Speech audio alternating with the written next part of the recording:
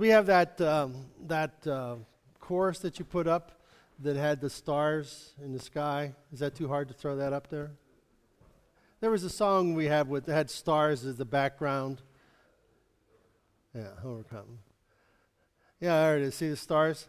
There was this old farmer went out camping with this young astrologist,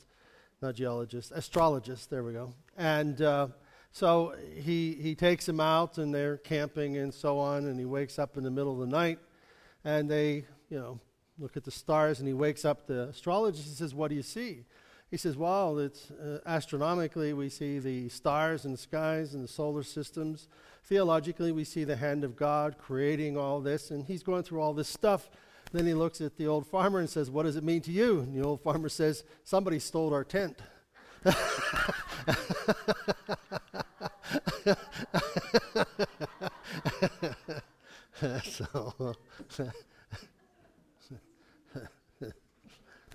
Sometimes I just get inspired, I see things, You wouldn't call that inspiration, though, would you?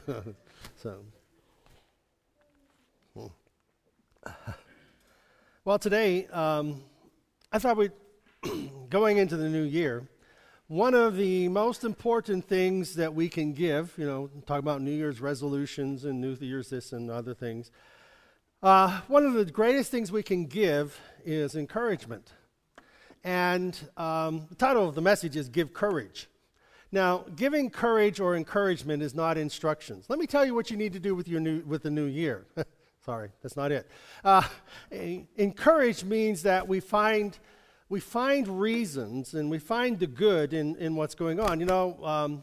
I think this year is going to be one of our best years as a church.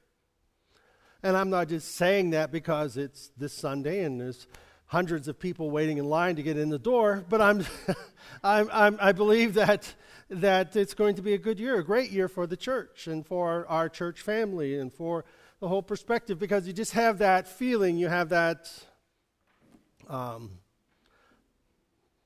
of an inner peace, an inner understanding. And if I'm wrong next year at this time, you can say, "Pastor, you were wrong." Okay, well, then I'll believe it for next year. But the idea is that we give ourselves courage. It says that David encouraged himself in the Lord, that he had reached a point in his life that things had gone wrong and people had deserted him. He's anointed to be king of Israel, and he's fleeing for his life, and everybody that was surrounding him and helping him is gone, and he's by himself with his dreams, and somebody stole his tent. Everything's gone except his understanding that God was with him, and the Bible says he encouraged himself in the Lord, meaning he picked himself up by his own bootstraps. So we have this idea of courage, and being courageous doesn't mean that we don't see things for what they are. You see, being blind doesn't make us courageous. Not seeing obstacles doesn't make us courageous. It's like I know I've told you this one, but the Sunday school teacher was talking to the class and saying, about how Lot and his wife left Sodom and Gomorrah, and she looked back and she turned into a pillar of salt. And the little boy says, "Well, that's nothing. My mom looked back and she turned into a telephone pole." So that's two. Wow. So anyhow, we look at these things. Not seeing something doesn't mean we have courage. All right? So being blind to the events around us does not mean we have courage. Encouragement is we see things and we understand things, and we under the complications or the simplicity, but that we see them, and with what we see, we also understand something else. And the understanding of something else is understanding that God has a will, a purpose, His Word, that He speaks to our hearts and minds, and we accompany the two of those together. And so in the midst of the difficulties, we have hope, we have courage, we have the ability to face it, to deal with it, to in all things give thanks, for this is the will of God in Christ Jesus, meaning that we are thankful that God is with us in this crisis or in this point, this place. So you're looking at how that God is going to speak his word into our life to help us in this moment or in any moment that may come, that we're going to be safe, we're going to be taken care of, and it's all okay. So we are then looking at that. Now, in Acts chapter 9, beginning in verse 19, we have the great encourager, and we're going to talk about him briefly. And so we'll read it. Saul spent a few days getting acquainted with the Damascus disciples. So Saul has had his Damascus Road experience. He has been knocked to the ground by the light, and Christ spoke to him, and his life has been changed. His blindness has fallen off of his eyes, and he has been prayed for, and he recognizes Jesus as the Messiah. And he was on his way to Damascus to persecute the church, to imprison those who believed in Christ, and he was going to, continue to wreak havoc on the church. But after he met Jesus, and his life changed completely from being an opposition to the church as now being a disciple of Christ. So he became acquainted with the Damascus disciples, but then he went right to work, wasting no time preaching in the meeting places that Jesus was the Son of God. He had an immediate change, that Christ came to him and, Saul, why do you kick against the pricks? Why do you keep kicking against me? Why do you keep kicking against the truth? And, and he asked, no, who are you, Lord? It's, well, I'm Jesus. I'm the one you persecute. So the disciples then in in Damascus, they were caught off guard by this and not at all sure that they could trust him. Okay? So they thought Paul's got a plot here. This Saul, he has a plot here. He's trying to preach and get us all in one place, and then he's going to arrest us all and kill us, So they thought, Saul was up to no good. They kept saying, so these are the disciples and people in Damascus, isn't this the man who wreaked havoc in Jerusalem and all believers? And didn't he come here to do the same thing, arrest us and drag us off to jail in Jerusalem for sentencing by the high priest? But their suspicions didn't slow Saul down for even a minute. His momentum was up, and now he was plowed straight into the opposition, disarming the Damascus Jews and trying to show them that this Jesus was the Messiah. After this had gone on quite a long time, some Jews conspired to kill him. Okay, so if he's really one of these disciples, we always got a solution for that. We'll kill him. But Saul got wind of it. They were watching the city gates around the clock so they could kill him. Then one night the disciples engineered his escape and lowered him over the wall in a basket. So the guys who plotted to kill Saul waited at the gate. There's no way to get out unless you go through the gate. Well, Saul went down over the wall in a basket. Well, meantime, back in Jerusalem, I like that, back in Jerusalem, he tried to join the disciples, but they were all afraid of him. They didn't trust him one bit. Then Barnabas took him under his wing. He introduced him to the apostles and stood up for him, told them how Saul had been, how Saul had seen and spoken to the master on the Damascus Road, and how in Damascus itself he had laid his life on the line with his bold preaching in Jesus' name. So we have Saul here with a change of heart meeting up with Barnabas. And Barnabas is this guy who is known as the encourager. My friend or one of my teachers from seminary and professors and over the years, he had what he called a Barnabas ministry. And his Barnabas ministry was he traveled all over the world with teams, and that's the guy I went to Africa with 2 different times. He traveled all over the world with different teams, bringing different preachers together and taking them to different places throughout Africa and South America to minister to the local people, to the local preachers and things. So he had what he called the Barnabas Ministries. And he had his difficulties. One night, traveling back from some remote village, he was broadsided by a train and almost killed. So here he is out in the middle of nowhere, car demolished, and he's laying alongside of the road. So he survived that. Finally, hours later, someone found him. And he survived that, but he didn't stop going back to Africa and so on. But that was his ministry. His name was David Wins. But encourage means to find courage. Encouragement means to find courage. So where do we find courage? It's under the book on the shelf on the left-hand side. There's a pamphlet. You pick it up and it's courage. You pick that up and it's... Where do we find courage? How do we come up with courage? Well, maybe I should ask the question, how do we find fear? Just let your imagination go. How do we find that things are impossible while we see what's going to go wrong? How are we going to be able to do this? How's this going to work out? We start questioning, and it's good to find questions. It's good to answer our questions, and God doesn't have a problem with us asking questions. It's whenever we allow our questions to develop into fears, and our fears to develop into a paralyzing moment, deer in the headlight type thing. So encouragement then is to find courage, to find a way to look at something, a perspective. I think that our fear comes from a perspective. Fear comes from a perspective, but so does courage.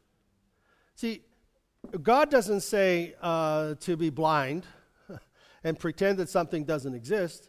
He says, no, this does exist now. What are we going to do about it? How are we going to do this? How are we going to approach this? How are we going to solve this? And when the children of Israel found themselves at the sea, and there was no way around them, the Egyptian army is behind them, and the sea is in front of them, and Moses, the people became frightened, and we should die back in Egypt. And what does Moses do? He prays, and God gives him a sense of direction. So it isn't in our fears, but it's in our faith that we find courage. And courage is dealing with the situation in a way that is healing for us. I remember the story of these missionaries. These ones, I don't know if they were in Africa or South America or something. They were captured by a tribe that they had gone to minister to. And, of course, the tribe was going to kill them. So bound them up and, had their hands and feet bound. And they had them bent over, to cut their heads off. And while they're bent over with their heads cut off, the other one says to them, can you imagine our heads rolling down the hill and popping against those logs down there? And they started laughing. They started laughing and joking about their heads rolling down the hill and running into a log. And they were laughing so much the people thought they were insane and they couldn't kill them then. Yeah, they're insane. We can't. Then their spirits will come and get us if we kill them. And they had to let him go. They let him go because they thought these two guys were insane. And, but there in the moment, it was, they're going to die. How do we get out of this, God? Well, start laughing. Yeah, right. But so we see that sometimes our courage flies away from us because we don't see that God is with us. Or we don't see that the hand of God can sustain us. Isn't it odd that having courage is not, or not having courage, it has little to do with the things around us as much as it has with the things about us, how we think about these things? Our fears are generally surrounding our thoughts. There have been people afraid to go out of their house. I mean, I've had counseled people years ago. I remember counseling people that, they were afraid to go out of their house, so their friend came to see me so that they could tell them what to do to get out of their house. But it was just one of those things. People were afraid to get out of, to move beyond their little boundaries because they thought the world was going to end. The Chicken Little mentality. Sky is falling, Well, there are people who live like that. And we all have those types of fears to some degree. It's in some ways. And generally, it's about our thoughts and our thoughts that have come to us in maybe legitimate situations. People are afraid to fly. Why? Because there's been crash. There's been planes that crash. There are people who are afraid to go across bridges. There are people who are afraid to go through tunnels. There are people who are, afraid to ride in cars. People are afraid to. I remember I had one individual. He was afraid to make left turns because if he had to stop at a light, if he ran into a place where there was a stoplight, bad things were going to happen, and so he always had to get somewhere by making right turns. And if he couldn't get there by making right turns, he wouldn't go.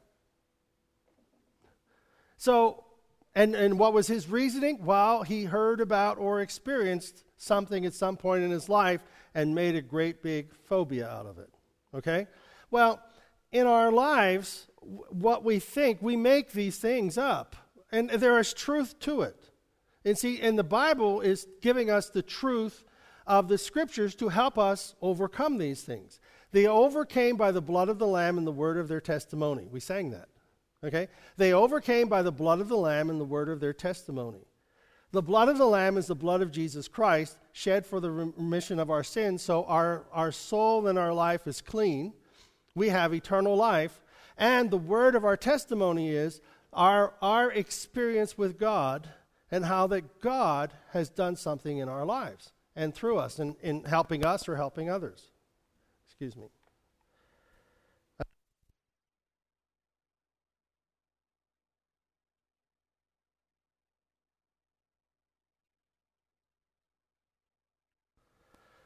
So in Proverbs chapter 23, verse 7, it says, "For as he thinketh in his heart, so he is." So as a man thinketh in his heart, that's what we become. So our thoughts, what we think, what we say, and what we do, they're all connected. And so this is not about, well, if you just think the right things, everything will go well. No, it isn't that. It is allowing the Word of God, our faith in God, our understanding of that God has a plan for our life, and our trust that God is going to work this out. Now, we don't, it's like holding up a piece of a puzzle and saying, I know what the puzzle is. I can solve this puzzle with one piece, and it's a 1,000-piece puzzle. It's not going to work. But as you put the pieces together, we begin to see a pattern and that there's something being accomplished here. All things work together for good to those who love God and are called according to his purpose. God can put all of these things together in a picture and a puzzle to work out to a divine good. So we don't understand the puzzle. We just trust the person we have put our life in contact with and trusted ourselves to, which is Christ. So what you think, what you say, and what you do are all connected. Let this mind be in you, which was also in Christ Jesus. How do you think Jesus thought? What were the thoughts of Jesus? He doesn't tell us his thoughts. He says, I've come to do the will of the Father. I've come to give what the teachings of the Father are. The Word became flesh and dwelt among us. So Jesus is this, and we've said this in Sunday school, that in the Old Testament, we had all of these pieces of the puzzle of what a Messiah is to look like and be. We studied about it in the appearance of Melchizedek this morning in Sunday school, how that Christ is a priest after the order of Melchizedek. So we have this piece of a puzzle that Christ is going to be like this Melchizedek. The priesthood doesn't have a beginning, doesn't have an end. So you take that piece, and then you put another piece. Then you put the pieces of born in Bethlehem, born of a virgin. You take all these pieces of the puzzle, and you have them all stacked up, and then you have the life of Jesus, and you have the life of Christ, and all these pieces that were collected throughout the Old Testament now become the picture and the image of Jesus. And in our life, I think of it in the text that God has these pieces all together, and we're living our life obedient to God, asking God for direction, asking him for help, asking for the input of the Word and the Spirit, and God is helping us to put this puzzle together. And he is there working in our life, and so we're there to allow the Spirit to teach us, allowing the Spirit to work in our life. Now, God charts the course. He's the one who puts the course inside of us. He's the one who helps us with our dreams and our aspirations and things. In James chapter 3,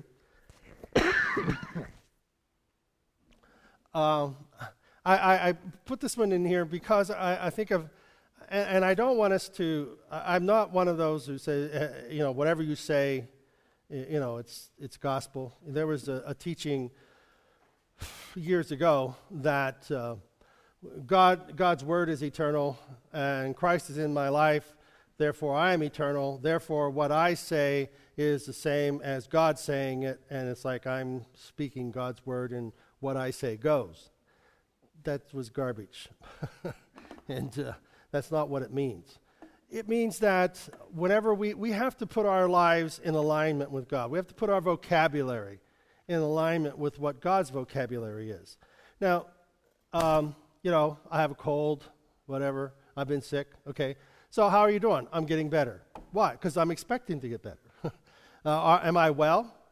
No, but I'm getting there. When I was sick, people say, "Are you sick?" Yeah, but I'm getting better. So if there is an expectation, so our words then become our expectations. So if you see Jesus, this is where this thing was. If you see me, do you see Jesus?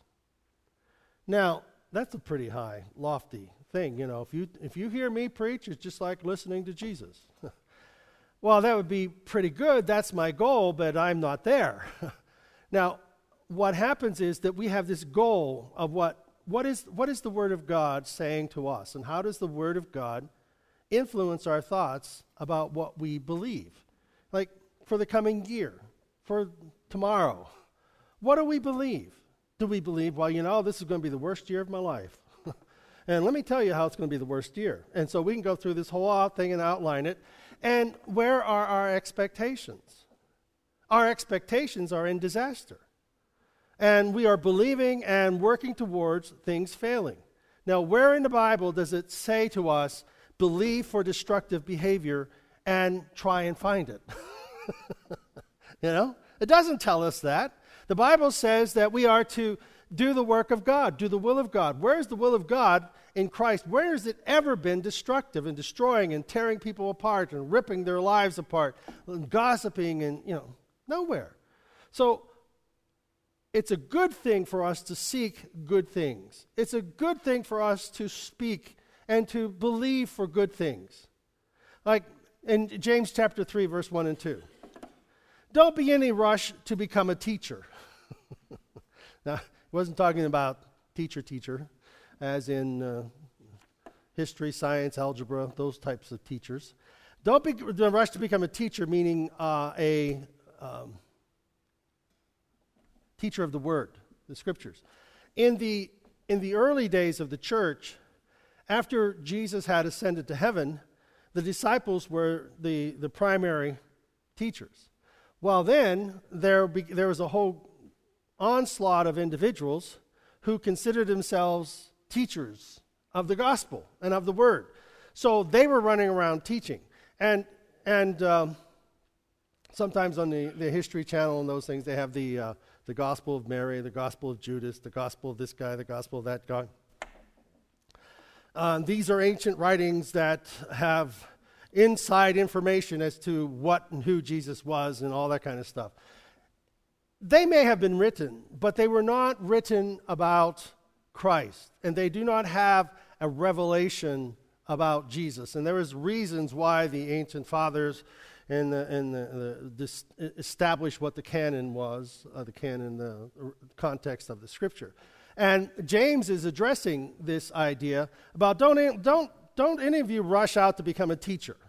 Don't rush out and think that you've got a corner on God. You've got this revelation and this understanding that Jesus is the Messiah. I got to go tell somebody, and everything that comes to my mind, it's God. And they wrote it down, and there was kind of all different kinds of thing that Paul wrote about them, but that's neither here nor there. Don't be in any rush to become a teacher, my friends. Teaching is highly responsible work. Teachers are held to be the strictest of standards.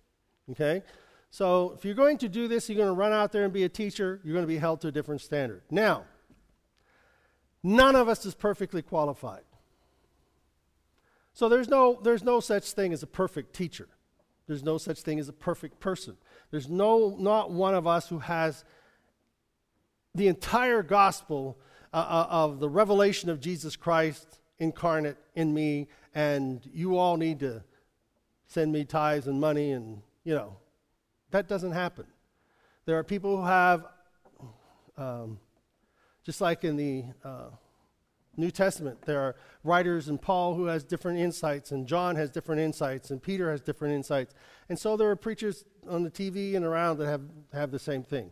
So, if you find someone whose speech was perfectly true, you'd have a perfect person in perfect control of life. So we don't have the perfect person in the perfect control of life. But what is he saying here is that how we think and say and do what we say, we are looking to be in control of our life. How do we arrive at control of our life? Through what we think, what we say, and what we do.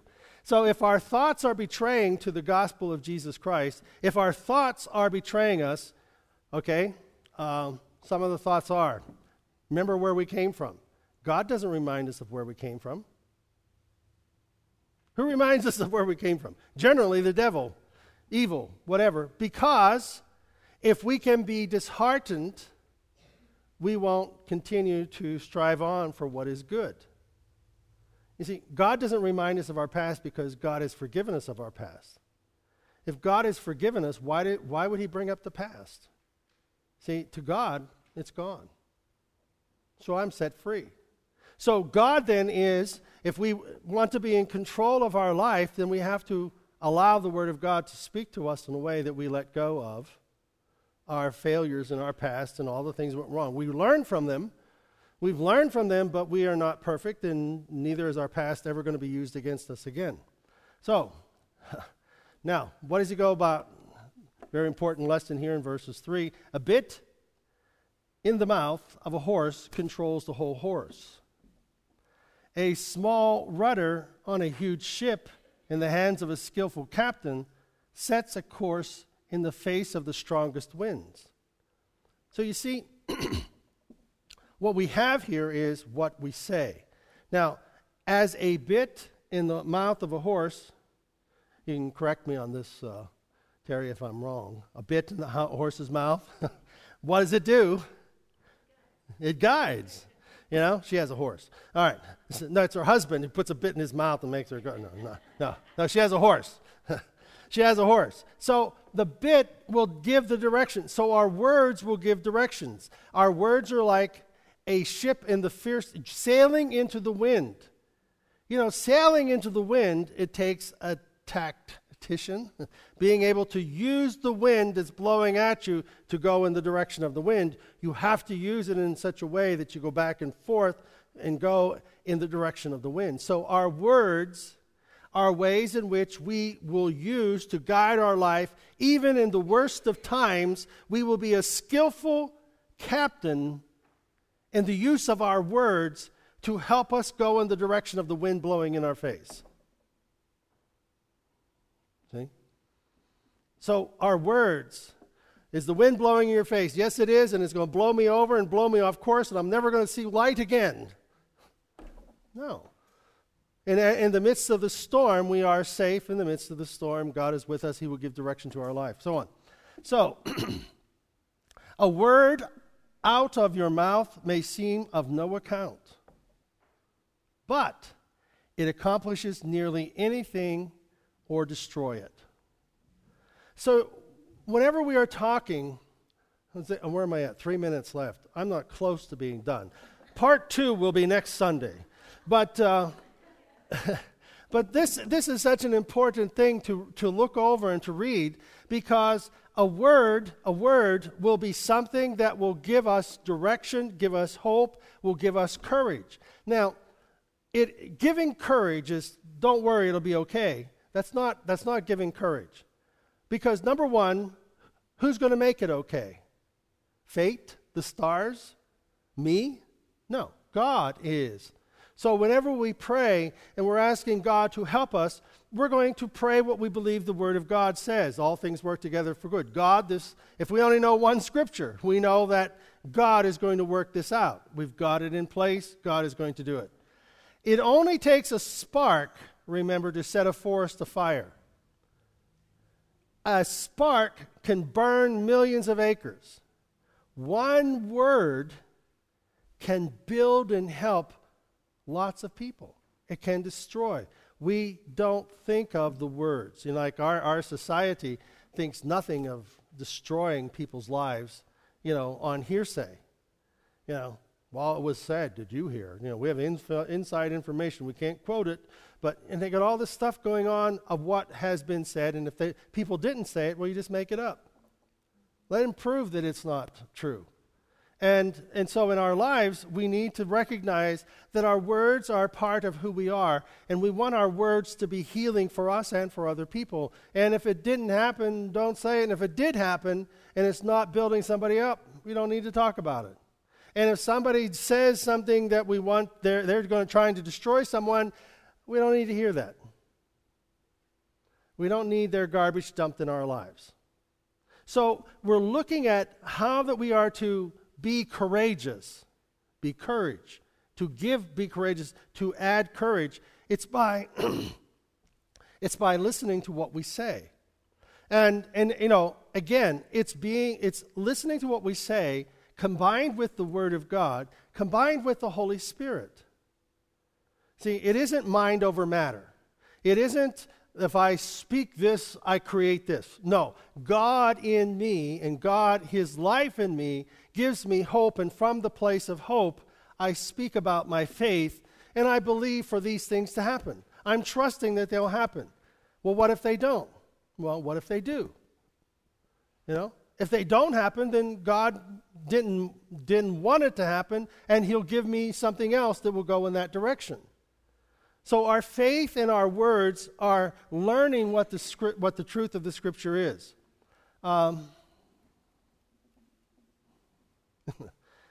Verse 7, and I'll close with this one. This is scary. You can tame a tiger, but you can't tame your tongue.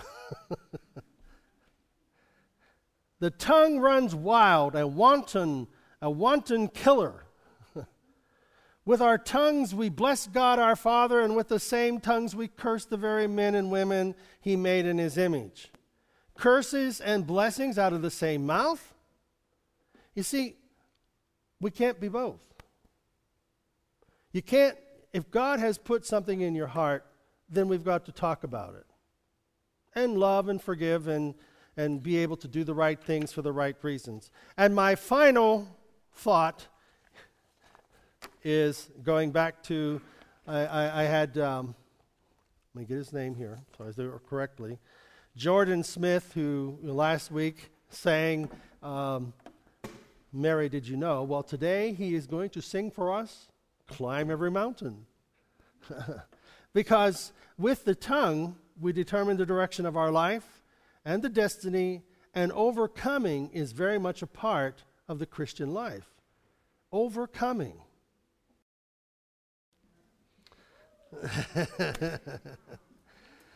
And it is, and not only is it a moving song for us physically and, but spiritually, God says those very same things to us. Don't give up. That there's mountains in front of you. If you have faith as a grain of mustard seed, you can say to this mountain, be moved. Climb every mountain. You see, we're looking at and seeing the obstacles, but from inside we're hearing the voice of God. And the voice of God is His Spirit and His Word, saying, I can do all things. Say unto this mountain, be moved. That it is not the will of God that any should perish, but all should come to repentance. We're looking at how that God is at work in our lives to touch us and to touch the lives of others. And sometimes that touch is just a hug or is a word of encouragement. A touch and saying, you know what, God will be with you and help you through this. And the flood of God's presence comes over that person, and it's a God moment. What did we do? We gave a word of encouragement, and God was able to break into that. The song is able to break into our soul, our hearts, and give us that moment, a God moment, that things are going to be okay. Amen? Let's stand. So, Father, we thank you that there is no mountain too high, no valley too low, no river that is too wide, no obstacle that is too great. There is no difficulty that cannot be solved. There is only you, God, who speaks hope and peace and direction to our lives. And so, Lord, let our minds, our hearts, our spirits, and our words, O God, align with your Spirit and your word to speak the truth of your love within us, about us, and about our family. For God, it is your will that we be saved and our household. We believe these truths, Lord, and we pray for our families. We pray in Jesus' name. Amen. Amen. Amen. Climb the mountain.